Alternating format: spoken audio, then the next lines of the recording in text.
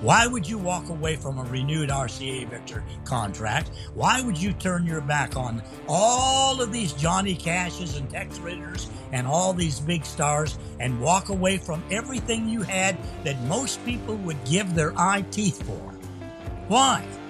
Because I found something in my spirit better, that's much better, a future, something that is wonderful, that even with all my trials and all my temptations, all my heartaches and all of my bad decisions along with my good ones, that I don't want to go back on and I don't want to change.